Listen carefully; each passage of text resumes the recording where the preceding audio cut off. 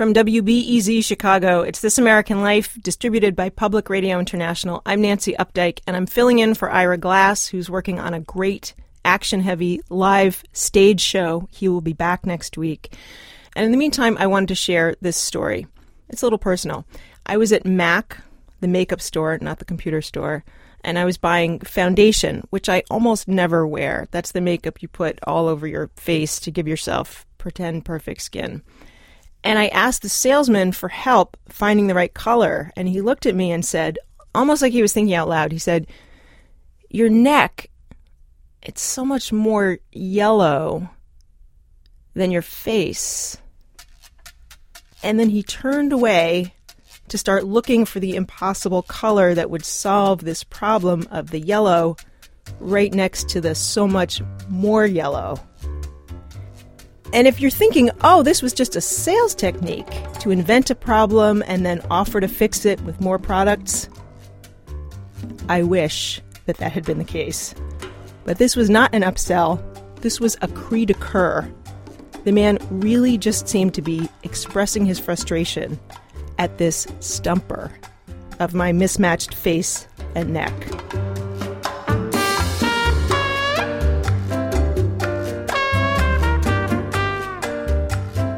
This sort of out-of-the-blue, perfectly sharpened comment stops you cold because it's not an insult. It's an observation that is true.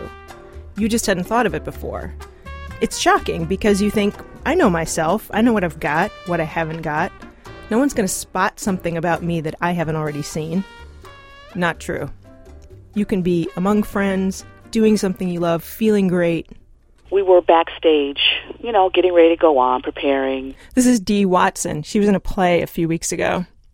And it was all black women. We were all, some of us, or most of us were a little bit bigger than the average, and it was a supportive atmosphere. And the subject of big behinds came up. And me having one, I know all about it. And one of the younger cast members, she was about 25, said, "My mother thought your butt was so big it had to be a prop." Oh my God. And at that moment, I didn't hear anything else anybody said.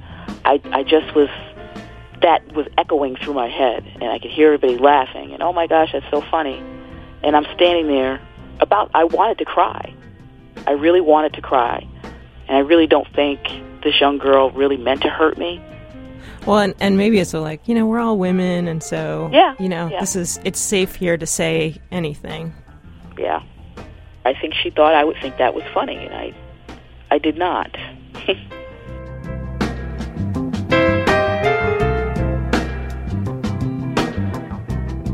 These are not statements that a human being forgets. The moment you hear the observation, it becomes part of how you see yourself, seemingly forever. Even something tiny, if it hits you right, can turn into this chirpy little voicemail that your brain is never able to erase. And it doesn't have to be about looks. It can be a comment on how you run, or laugh, or drive, how much money you make, what books you've read or haven't read, any outside assessment of you that you never saw coming and could not shake once it was uttered. One of our former producers, Jane Feltus, she's actually now Jane Marie, years ago dated a man who she later decided was a jerk. He wanted to make her feel insecure. But one night they were watching TV and her feet were sticking up out of the blanket. And he turned to me and he said, "Oh, you have juice box toes." And I was like, "What?" And he said, "Yeah, like Fred Flintstone feet." He's a caveman. Literally a caveman. A cartoon of a chubby, squat cartoon of a caveman. And I know it sounds so stupid because who cares what shape my toes are? But you do want the person that you're in love with to just think that every part of you is amazing and beautiful. Or shut up about it. Or shut up about it. Maybe they're ugly. I don't know. Now that I'm looking at them, I don't know. My big toe is definitely square.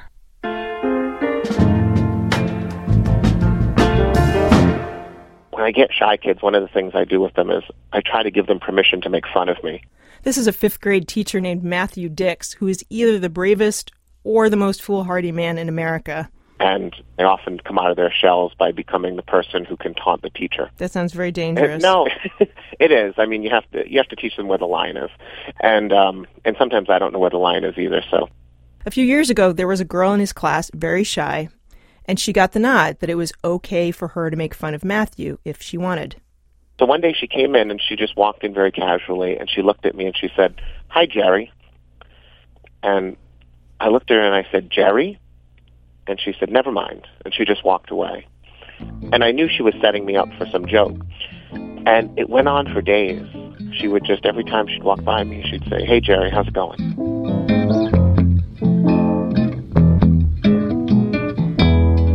And so finally, after about a week, I couldn't take it anymore. And she came in one morning and she said, "How you doing, Jerry?" And I said, "Fine. Who is Jerry?" And she said, "Jerry's your bald spot." Yikes. And I tried to play it off like, "I don't have a bald spot. Go sit down. Give me a break. Ha ha." That was like the most ridiculous week-long joke I've ever heard in my life. But as soon as my kids left the room to like go to gym, I ran to the bathroom and I leaned over the sink. And at the very top of my head, I had a bald spot that I had no idea about.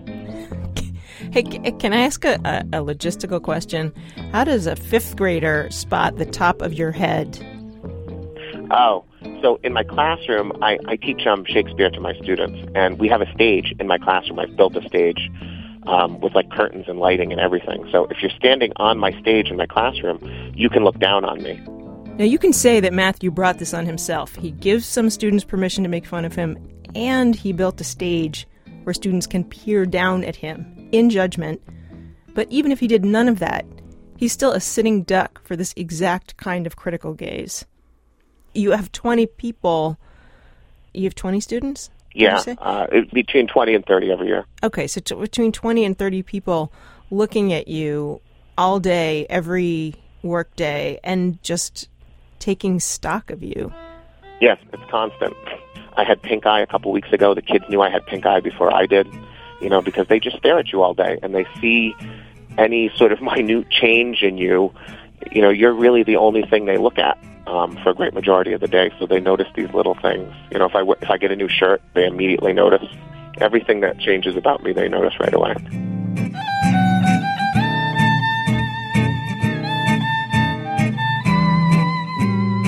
Today on the radio show, I, Nancy Yellowneck Updike, bring you stories about people facing the unexpected moment of realizing how other people see them, what that means, and what in God's name to do about it.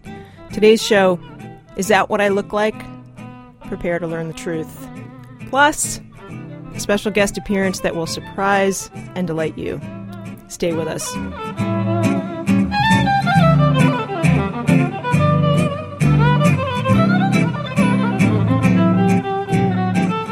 Act 1, Blunt Force. Domingo Martinez has this story about a vision in Brownsville, Texas. Here's Domingo.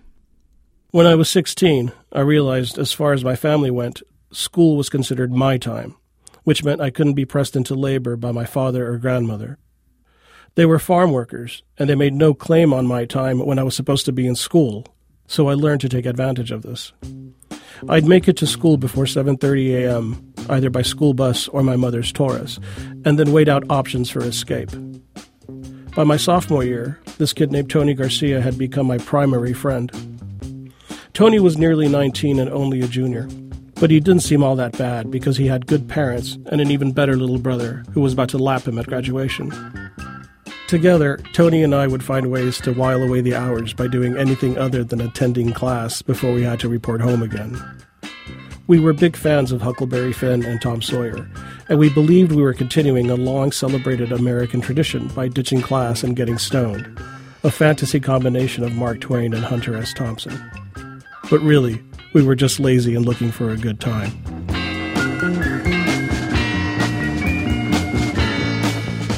The skipping itself was not a problem. The problem was taking care of our grades and absences on our report cards before they reached our parents. And it was actually Tony who initiated me into the trade that I'd eventually pursue, graphic design. But in this early stage, in high school, it was plain and simple forgery. There was no design in what we were doing. It was Tony who placed the first X-Acto knife I ever held in my hands, and immediately I felt an overwhelming sense of possibility, holding that little penknife. We'd intercept the report cards when they came in the mail, and then Tony took careful pains to explain this whole process to me, his flunky, a term that came uncomfortably close to becoming literal, over the photocopier in the library, feeding dimes into the machine like he was playing slots, in search of a copy that didn't blur or show the incisions in the original. "Look, man," he said through his trendy and tinted John Lennon glasses, a wanker style even then, "you just got to remove the 2 from the 23 absences, and then lighten the reproduction, and now you got 3 absences in first period instead of 23. Now take the 8 from the 48, move the 4 over, and put the 8 in front of that, and now you have a B in Spanish instead of an F." "Oh," I said, in total understanding, a big smile growing on my face. Give a man a ride, he skips for a day. Teach him how to forge. It was ridiculously short-sighted, sure, but at that age I never thought further than the immediate threat. Simply convincing my mother everything was quiet at school was enough for me. Dealing with school records and the larger consequences of robbing myself of even a substandard education, all that I would face at a later date. And certainly have.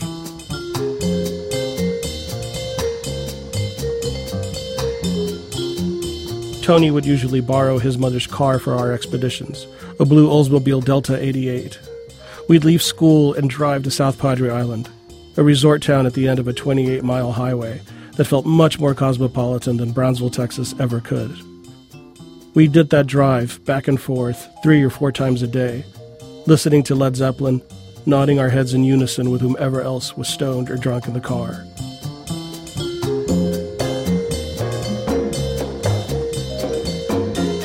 My junior year and his senior year, Tony's parents bought him a Dodge Daytona. It was the year he would most assuredly graduate, they felt, and it was a chance for him to develop responsibility.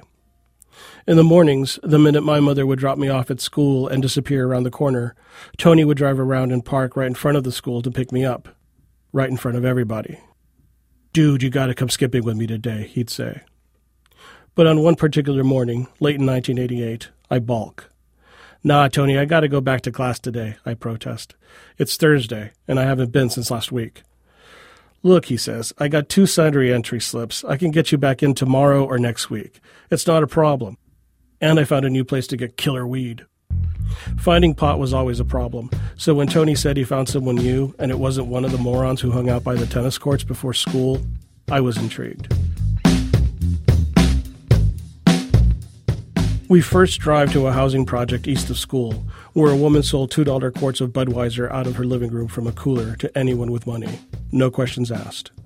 We buy a couple of quarts and smoke the last half joint Tony has on the way to his new killer weed supplier. I was getting a bit high when I began to recognize the route he was taking, and was then thoroughly taken aback when he drove right into my grandmother's driveway. I couldn't understand why. It just didn't make sense. This was the same driveway my family Pontiac would regularly pull into after church on Sundays when I was growing up in the late 1970s. My mother's house in downtown Brownsville. I think the term is, unnerved. My 2 uncles, Johnny and Abel, were working on a '79 Camaro when Tony drives up and parks, hood to hood, with their car. The hood was up, and they were both leaning into the guts of the engine. Their heads popped up like bearded biker prairie dogs. I sat frozen in the passenger seat, uncertain what to do next. Tony, noticing that I was startled, tells me to be cool, to chill out. These guys look mean, but they're all right. "Anyways," he says as he's getting out of the driver's side, "they're kinda dumb, but they got great weed." Didn't I know it? Abel and Johnny had a long history with local biker gangs, even a rumored affiliation with the Hells Angels. They could get drugs nobody else could in this town, and as a result, they were total burnouts, hardly capable of cogent speech patterns in either English or Spanish. They landed in jail as often as other people attended church. But what they lacked in brains, they certainly made up in brawn. Not that they'd tear apart a teenager like Tony or me, not in the daylight anyway. They had a code about that sort of thing.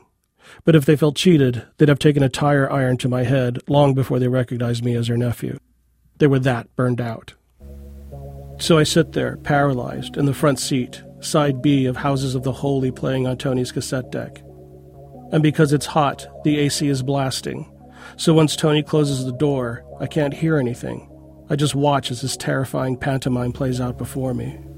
Tony, half-shaven in his preppy clothes, closes the door and hails his greeting. My Uncle Abel, already brain-dead from years of sniffing paint, narrows his eyes in suspicion, and then noiselessly responds with a nodding, "Hey." Tony averts eye contact, looking anywhere but directly at Abel for fear that Abel might charge, like a gorilla. Abel gives him a suspicious, quick upward jut of the chin that says, "Did I sell to you before? Who told you I got weed?" Tony lowers his head in quiet confidence, talking to Abel. Then my Uncle Johnny nods towards me in the car, says something to Tony. They all turn to look at me. My eyes go wide, a big smile on my face, nodding. Tony says something, and then they all laugh together. Led Zeppelin still plays loudly in the car. Then my Uncle Abel slaps Tony on the back and leads him around to the back of the car, right where I am. Johnny stands there too, looking at me and smiling, makes his index finger and thumb into a mock roach and laughs. I mimic the roach back. Even now, he doesn't recognize me. Then Tony and Abel emerge around the other side of the car, with Tony's hand in his pocket, and both of them are laughing, like they're suddenly old friends. Tony turns and waves, and both Johnny and Abel wave back. The door opens, and Tony says, "Dude, we got a big joint for $2," as he gets in the driver's seat. This has freaked me out to no end. Abel and Johnny are both waving, making the universal roach smoking signal as we drive off, and it leaves me feeling really, really conflicted. The car slips up the southernmost terminus of Highway 77, and we head north from urban Brownsville to drive around as we smoke the joint. Tony lights it, and it starts burning purple. "Purple haze," he says, and then follows it with his characteristic, "Ah."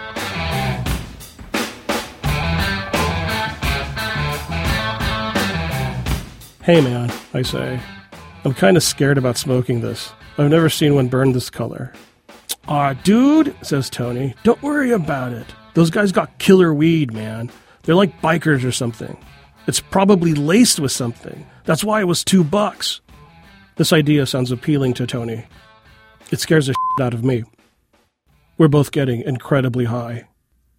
"Hey man," says Tony, "wouldn't it be messed up if, like, when you were high, your hair went into, like, a huge orange afro, and the higher you were, the bigger your afro got? You couldn't go anywhere because people would be like, 'Man, that guy's stoned.'" I sit there in Tony's car and think about my uncles Johnny and Abel. Johnny had been stabbed in the back with a flat-headed screwdriver about a month earlier in a street fight. His lung had been punctured, and my grandmother said you could hear whistling every time he inhaled. He wouldn't go to the hospital to get it treated for 3 days. We're halfway done with the joint when I say to Tony, "Hey man, I don't want to get stoned anymore." Well, put it out," Tony says, nodding his head back and forth to Zeppelin. Tony's left hand is fingering chords into the neck of an imaginary guitar as he's driving. I watch his fingers move for a few seconds, suspended and twisting around like they're an overturned king crab, and I can find no correlation with the chords in the song. "Man, I don't want to smoke pot anymore," I say to him. "I don't want to skip class anymore. I want to get back to school. Not today, but, like, in general. I don't want to feel like this anymore, like I'm doing something bad. I feel like this all the time now. Dirty. Look at that really small house over there." We were on an overpass, and I just noticed a house beneath us in the Brownsville Country Club, about a quarter the size of the houses surrounding it. Tony starts laughing so hard I have to make him focus back on the driving, but then I laugh along with him. "You're stoned," he tells me. "Yeah," I say. "I'm way stoned." "Hey man," I say a little later. We're driving back to South Padre Island now. "You know those guys we bought weed from earlier today? The bikers?" Tony says.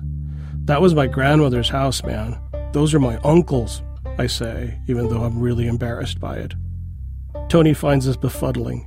He can't figure out what the bikers were doing at my grandmother's house. "Those dudes were my mom's brothers, man. My uncles," I explain. Tony is laughing so hard he has to pull over to the side of the road. His laughing is infectious, and I find myself laughing right along with him, laughing harder than I have laughed in a really, really long time. But I'm feeling utterly beyond redemption on the inside. like I'd just done something today that I couldn't take back, like my course was now set.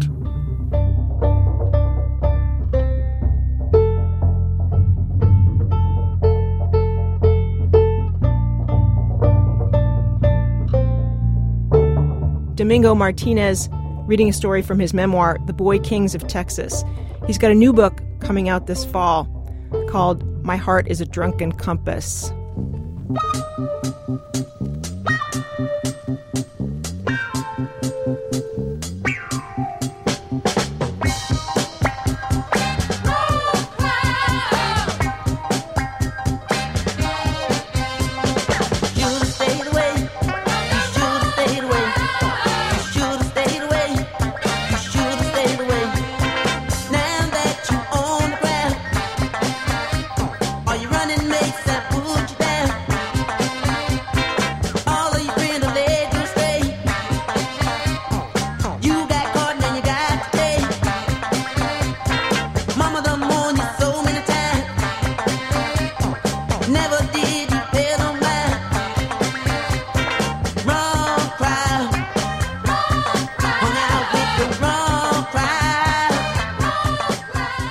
Act 2, One Life to Live.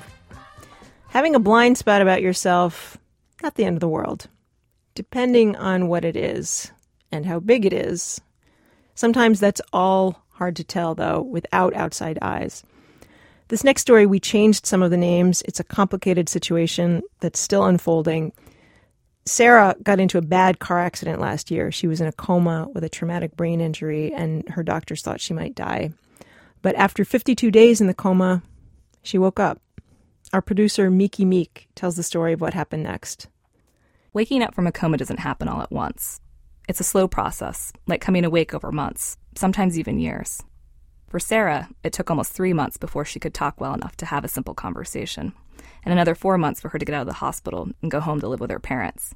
She still needed a lot of care, but she was really excited to spend time with her husband, Billy. He had a birthday party. And that's when I just said, "Will you give me a kiss, please?" And he was like, maybe I can give you one of these. And he turned my head and kissed me on the cheek. So I was hurt and kind of frustrated and annoyed. Sarah thought maybe Billy was just worried about getting her sick, so she made a comment about it to her stepmom, Alice, when they got in the car to go home. I said, "I think that Billy is worried he'll get me sick because he won't kiss me." And that's when she said, "We need to talk." And that's when I had the impression she was ready. I said, "It feels different. Being with Billy, it feels different." She's like, "Yeah, it does." I was like, "Well, that's because you guys aren't married anymore. You're divorced." Sarah had forgotten the entire 2 years before her accident. She'd forgotten the fact that during those 2 years, she'd fallen out of love with her husband and divorced him. Here's what she did remember. She remembered her wedding day in 1998. She was 17 and Billy was 20. She just found out she was pregnant with twins. Sarah remembered the house where their family grew from 2 kids to 4. It was in a small town out west, just down the street from her parents. She remembered family camping trips on the weekends, baseball games, and dinner together every night. 13 years of memories like that. It wasn't always perfect. Billy joined the National Guard and was gone a lot. He served in Iraq. Sometimes he had a bad temper, but they loved each other. There was a lot more to the story, and her family really wanted to sit her down and fill all those memories back in for her. But the doctors told them they had to be cautious. Let things come up naturally for Sarah. Let her brain set the pace. That was the best way for her to recover. So when her stepmom told her about her divorce, Sarah was shocked and confused. And for her, there was only one question. "Do you think it's too late? Do you think I can get him back?" The next day, Sarah called up Billy and asked him to come over. And I just flat out said, "My stepmom says that we got divorced, and I'm hoping that you'll take me back." And when I first said it, then he did smile. But then he got kind of stern and more serious. And I told her, "Well, I need to take my time." When one person loses 2 years, it forces everyone else around them to go back in time, too. Billy had never wanted the divorce, but he understood why Sarah left him. She'd come to despise him during those 2 years she'd forgotten. And now, here was the old Sarah again, the one who still loved him, calling him regularly. Like, hey, Billy, it's really good to hear your voice. Now I remember. I was like, well, that's awesome. It's really good to hear you too, She's like, Billy, I love you so much. The "so" was always that stood out. Yeah, it was weird. I'm not gonna lie to you. It was like, oh my goodness, this was tough. I was in a spot where I'm like, oh, why? Why are you telling me this? This is not what I want to hear, And then the other part of me is telling me, like, yes, this is what I want to hear. As much as Billy wanted to hear it, the rest of Sarah's family did not. She was falling back in love with a guy she wanted nothing to do with before her accident. Her sister Jessica remembers watching all of this with alarm. She would get this little, schoolgirl look on her face and, bat her eyes like a little teenager looking at their crush. And she's like, hi, Billy. And so I would just look at her so disgusted, just sitting there, zipping my mouth closed so that I don't say, you are divorced. You are divorced for a reason. Stop batting your eyes at him. You don't like him. Sarah's family remembered very clearly what Sarah herself did not. The many reasons why she'd left Billy. Why she was living with them now, not him. Her daughter Kristen recalled getting into an argument with her dad. The situation escalated, like it always did. As Kristen was telling me the story, she pointed to a patched-up hole in the basement wall. That hole in the wall was my mom's breaking point. My dad tried to swing at me, and he barely missed my head. And I just remember my mom was so quiet that night. She didn't want to go upstairs. She didn't want to go find my dad. She was scared. And she looked at the wall, and she was looking at me, and I was sitting on the ground crying. I yelled at her that night. Divorce him. And one day she wrote him a letter, and when he came home from work, he found the letter that said, you need to pack up your stuff and leave. My mom had it. Sarah didn't remember this moment of Billy punching a hole in the wall until she had a conversation with her bishop at church. She and Billy had gone to this bishop for counseling when they were married. Now she was going back to him on a detective mission of sorts. She knew she left Billy, but maybe the bishop could help her remember why. And he was like, you were tired. You were so tired of the emotional abuse. He punched a hole in the wall, and I remembered it instantly. And I thought, oh yeah, I can remember that.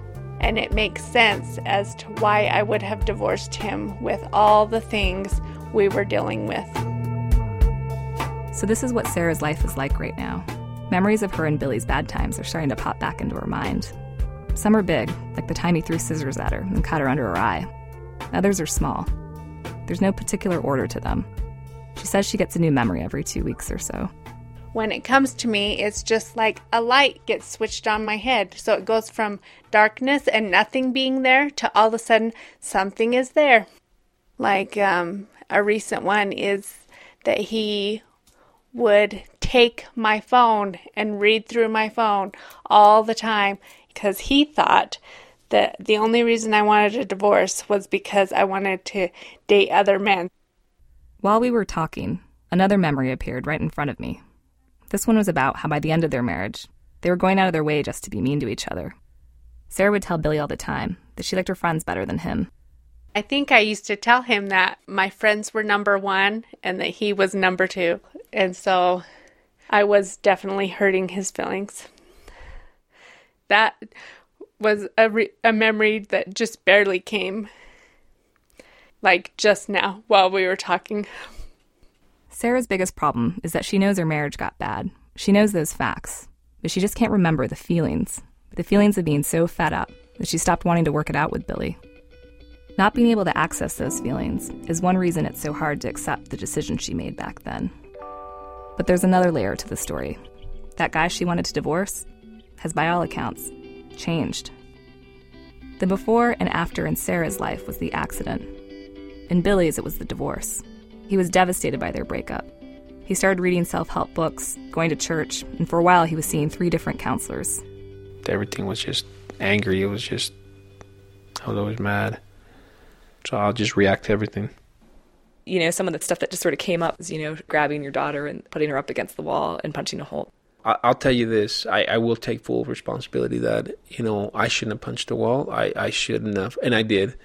Of course, that makes me regret it. I feel bad. I feel horrible. I feel... I wish I would have listened more. I wish I would have got the help I needed and admitted. And after I lost everything, that's the only time I really refocused and thought, wait a minute. I lost it all. Now I got to start over. Billy did start over, mainly by repairing his relationship with his kids. They've been living with Billy full-time since Sarah's accident, and it's going well. Their daughter Kristen says Billy's like a different person. He listens more now, and wants to talk problems out. Me and my dad are really close. Throughout time after him and my mom got divorced, he figured out ways to control his anger. I mean, my dad's really good at keeping calm now he is, and he's really good at handling situations with us. And so I'm not saying I'm glad my mom wrecked, but I wouldn't trade anything because I like where we are now, because my dad wouldn't be living with us right now if she didn't wreck. And so I feel like I got to know my dad so much better. Is there any part of you that sometimes thinks, oh, maybe if they could stay this way, then maybe it would work? So everything's really good in between them right now. But I don't think that they'd be good as a married couple. And I probably won't ever think that, because I've seen the worst of them and I've seen the best of them. And I still think that the worst of them has more control. Because what if they do go back to old habits and my dad does start to get mean again? I feel like it'd ruin what we built while she was gone.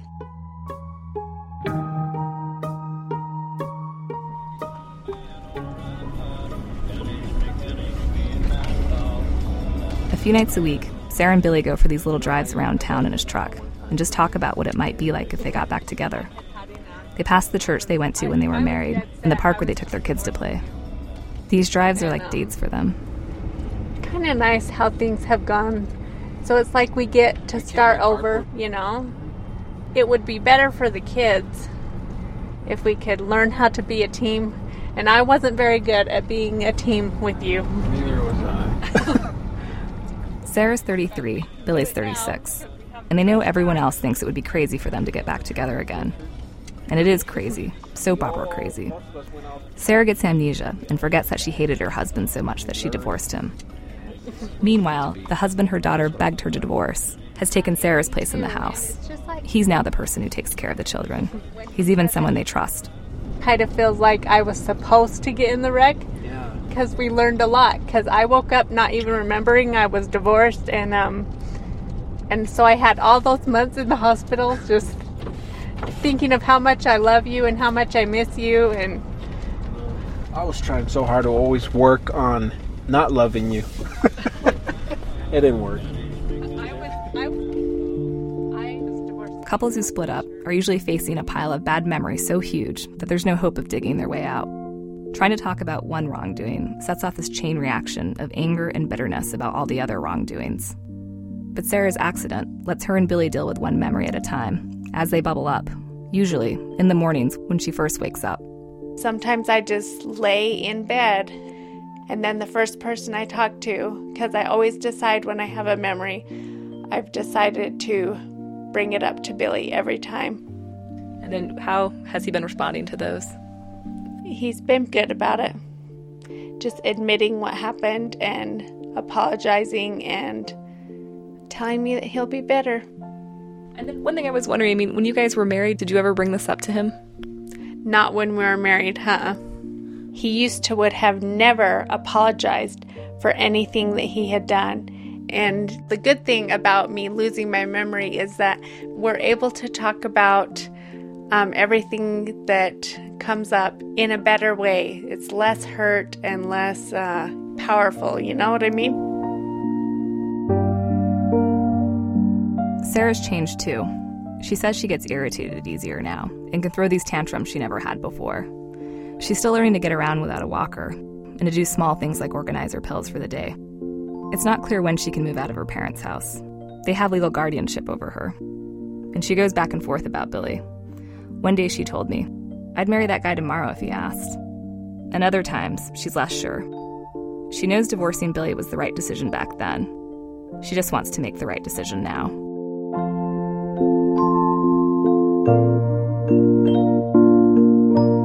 Miki Meek is one of the producers of our show. Coming up, what the movie The Breakfast Club can teach you about parenting if you were in The Breakfast Club. That's in a minute from Chicago Public Radio and Public Radio International when our program continues. It's This American Life. I'm Nancy Updike, sitting in for Ira Glass, who will be back next week. Every week, we choose a theme, you know that, and we present various stories on that theme. Today's show, Is That What I Look Like? Stories of seeing yourself through other people's eyes, whether you want to or not. And we're here at Act 3, which I think is going to be kind of a two-parter. Act 3. Ben, do you want to do that part? Sure. Act 3, the blunder years. I'm talking to Ben Calhoun, one of the producers here, and he's got a small story. He's embarrassed to tell it, but I'm making him. So, Ben. Yeah? Take us back. It's 8th grade? 8th grade. And I should just say, like, I played tuba. I was small. That was me. And definitely, like, zero attention from the girls in Roosevelt Middle School. I had this teacher, though, who, her name was Miss Savage. She was the cool teacher. I bet. Yeah. She was younger than, like, pretty much every teacher in the school. She was, like, into Jane's Addiction, and she was, like, the rock and roll teacher, and all of the kids sort of, like, idolized her. Okay, and we are going in a GPG direction with this, right? Just checking. Yeah. Okay. Yeah. Continue. So there was just this one day when I'm just like standing in the classroom, and there was like a crowd of girls that were standing around Miss Savage, and I have no idea what they were talking about, and Miss Savage is like saying something, and then out of the blue she says, and then she like points to me, like I'm standing on the other side of the room, and she says, "Look out for that Ben Calhoun. He's going to be a heartbreaker." And did the girls turn and look? It was like a crowd of faces pivoted like satellites and like looked at me, and I was just like, I don't totally know what happened, but it feels like maybe my life might have changed just right then. And? You mean like what? Like did it change? Yeah. Did the girls kind of start to notice? One girl in particular. That's all you need. Yeah.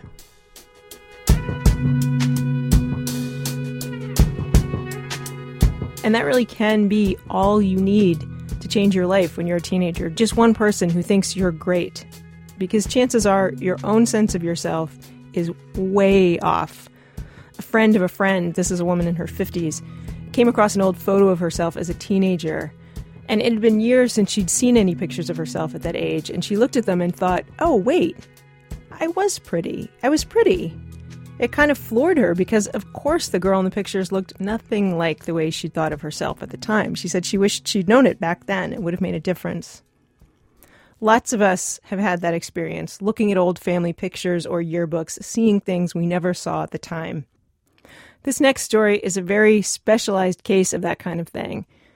It's about the actress Molly Ringwald, who, of course, doesn't just have photos, but movies, beautifully shot, widescreen, full-length Hollywood films of herself as a teenager. She's the redhead, the star, in those 3 iconic 80s movies by John Hughes, Pretty in Pink, 16 Candles, and The Breakfast Club. Recently, she revisited one of those movies, not exactly by choice, and she talked to Ira Glass. Here's Ira. I suppose it's not a big surprise that Molly Ringwald does not sit around watching old Molly Ringwald films. You know, she's seen them. She needs a big reason to go back to them. And recently, her daughter gave her a reason. Her daughter, Matilda, is 10. And Matilda wanted to see The Breakfast Club. Of course, 10 is a little young to see The Breakfast Club, but most of her friends had seen it. So it was kind of weird that she was the only one that hadn't seen this movie.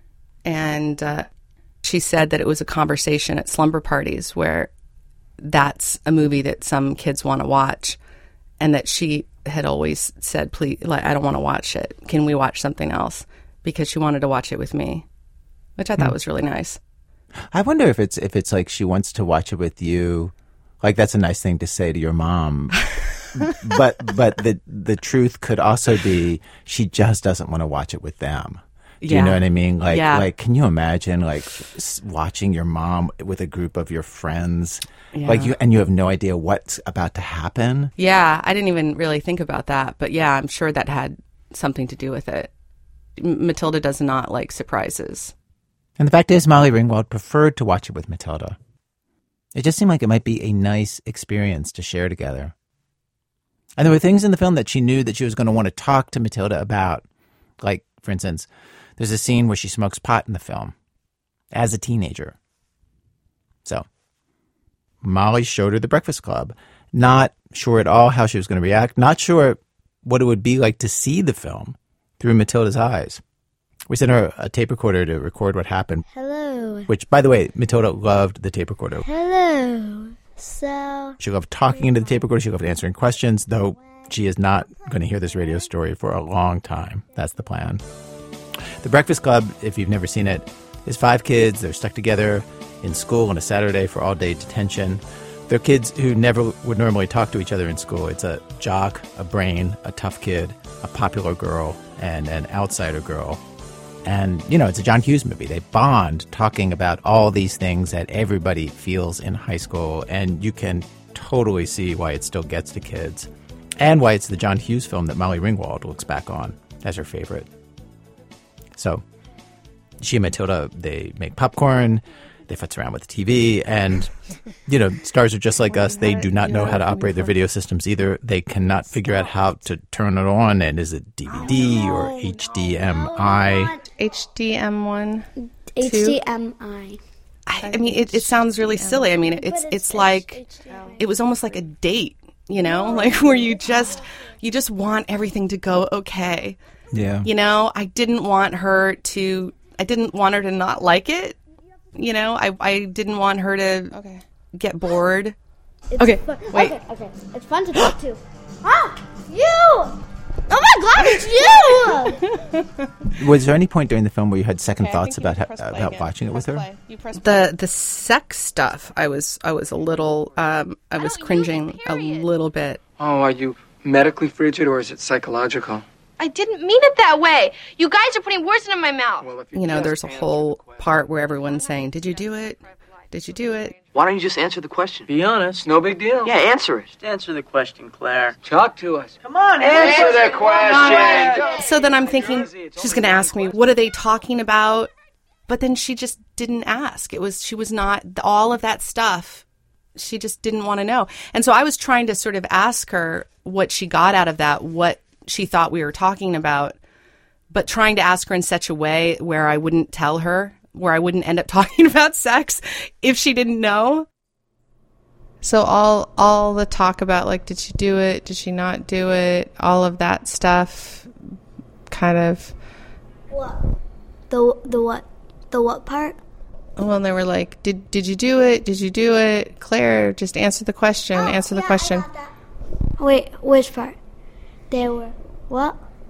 And my husband's sitting there looking at me, just stop. She doesn't get it.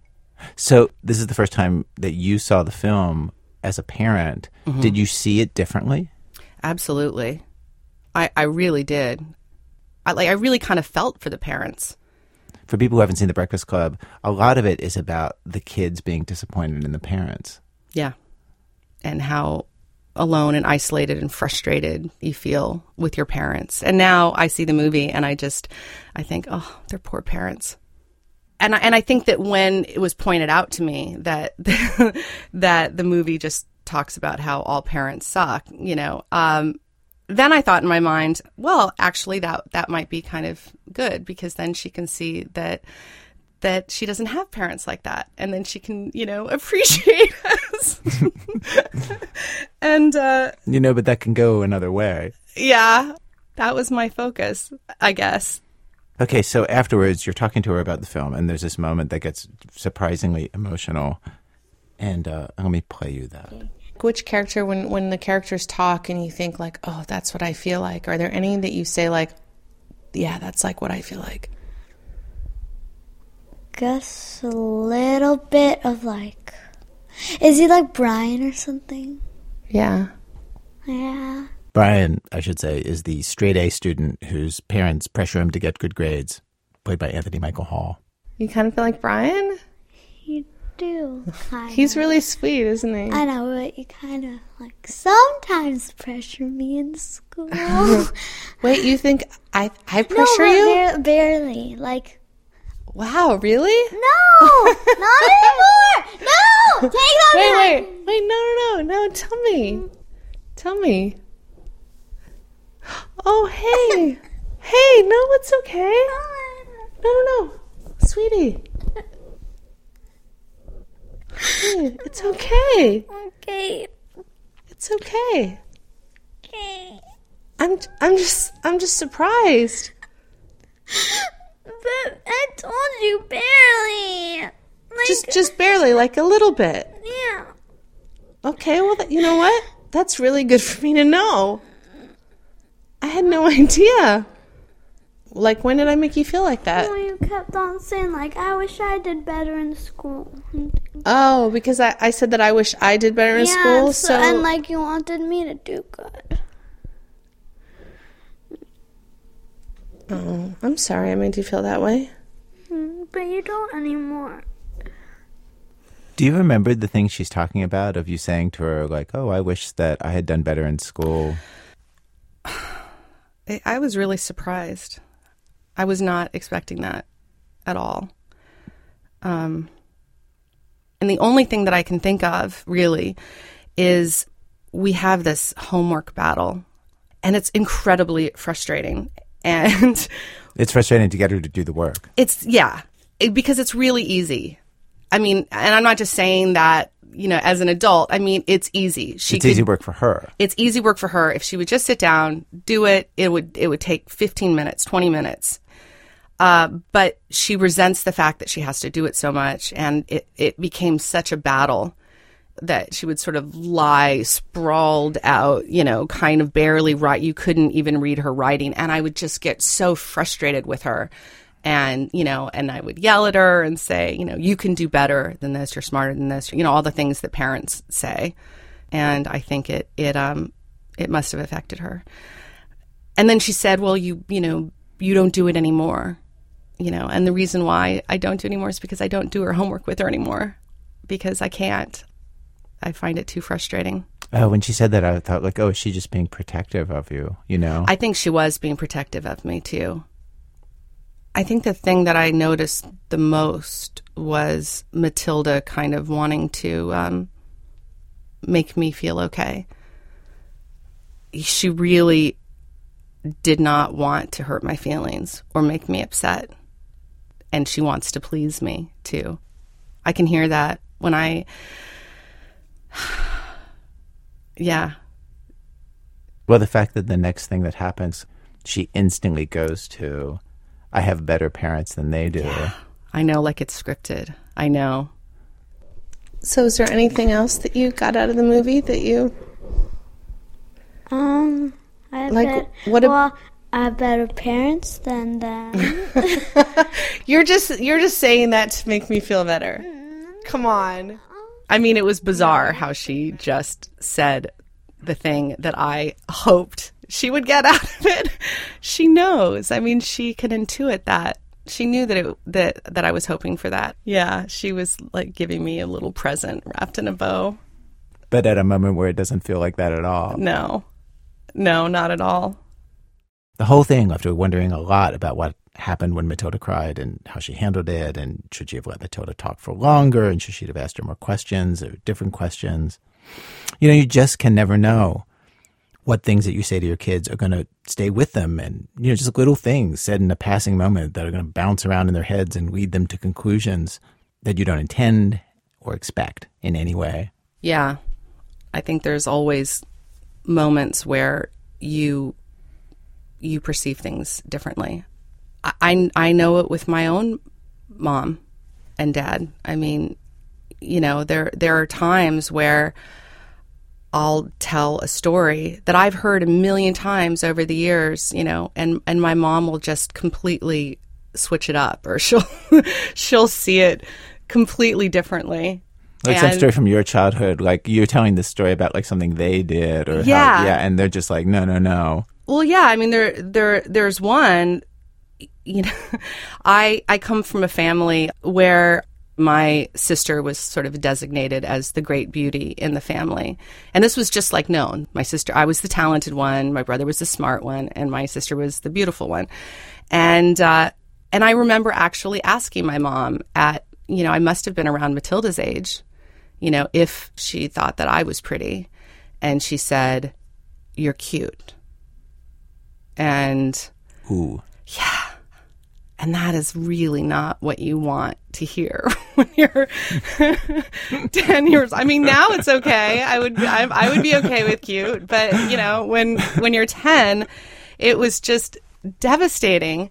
And she completely denies that now. And I mean, something that would have such an impact on me. I mean, I wasn't making it up. It really affected me. And she just says it didn't happen. She says, I always knew that you were beautiful. You know, ask your father. And obviously, like, if she had any idea how it would bounce around in your head, she would have never said it, too. She didn't think, like, oh, that's going to stick. No, I don't think that she did.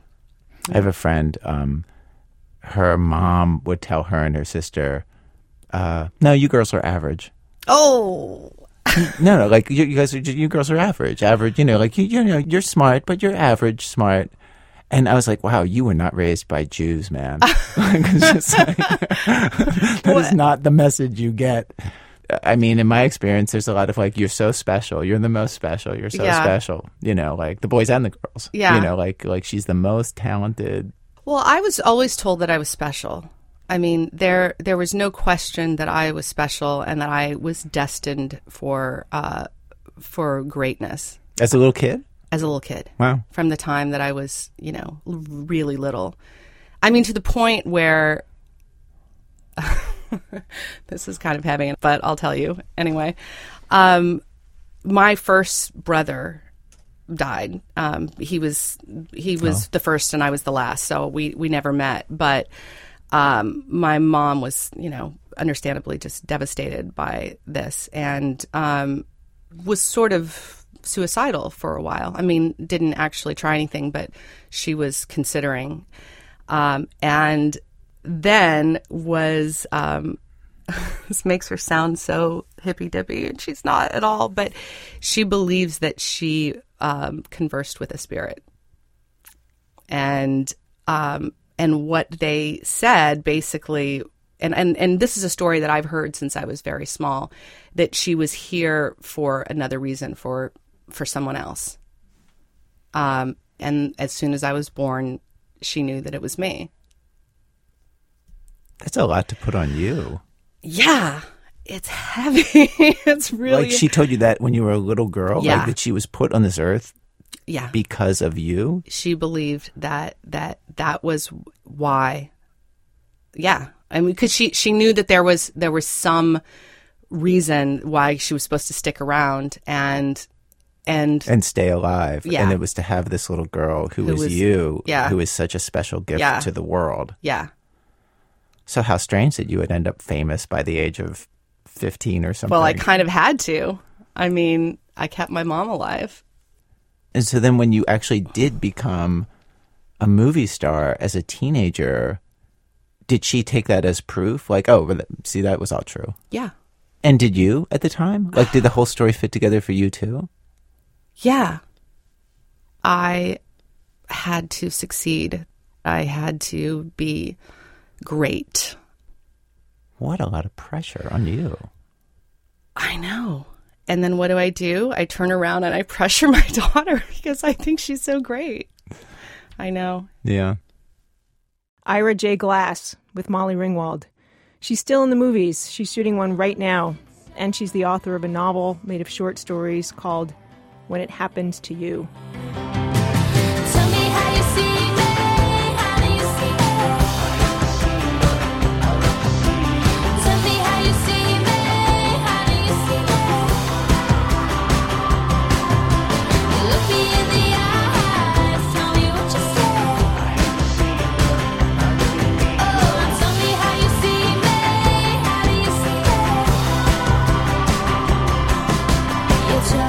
Our program was produced today by Jonathan Menjivar with Alex Bloomberg, Ben Calhoun, Sean Cole, Stephanie Fu, Hannah Jaffe-Walt, Sarah Koenig, Miki Meek, Brian Reed, Robin Semyon, Alyssa Shipp, and Ira Glass. Our senior producer is Julie Snyder. Production help from Allison Davis. Seth Lind is our operations director. Emily Condon is our production manager. Elise Bergerson is our administrative assistant. Adrian Mathewitz runs our website. Research help from Michelle Harris. Music help from Damian Grafe and Rob Geddes. Special thanks to Starlee Kine, Sarah Davis, Kira Butler, Tracy Rowland. This American Life is distributed by Public Radio International. Our website, thisamericanlife.org. Thanks, as always, to our program's co-founder, Tori Malatia, and to our boss, Mr. Ira Glass. While I was hosting the show this week, he spent a little time moonlighting as a realtor. He's really got to work on his pitch. Look at that really small house over there. I'm Nancy Updike. Ira J. Glass will be back next week with more stories of This American Life. Who are you? Who am I? We are two, flying high. Are we true? Are we alive? Who are you? Who am I? Who are you? Who am I? I didn't know you. You didn't know me. Didn't have a clue about what might be. Look at us now, the little time gone by. Who are you? Who am I? Who are you? Who am I?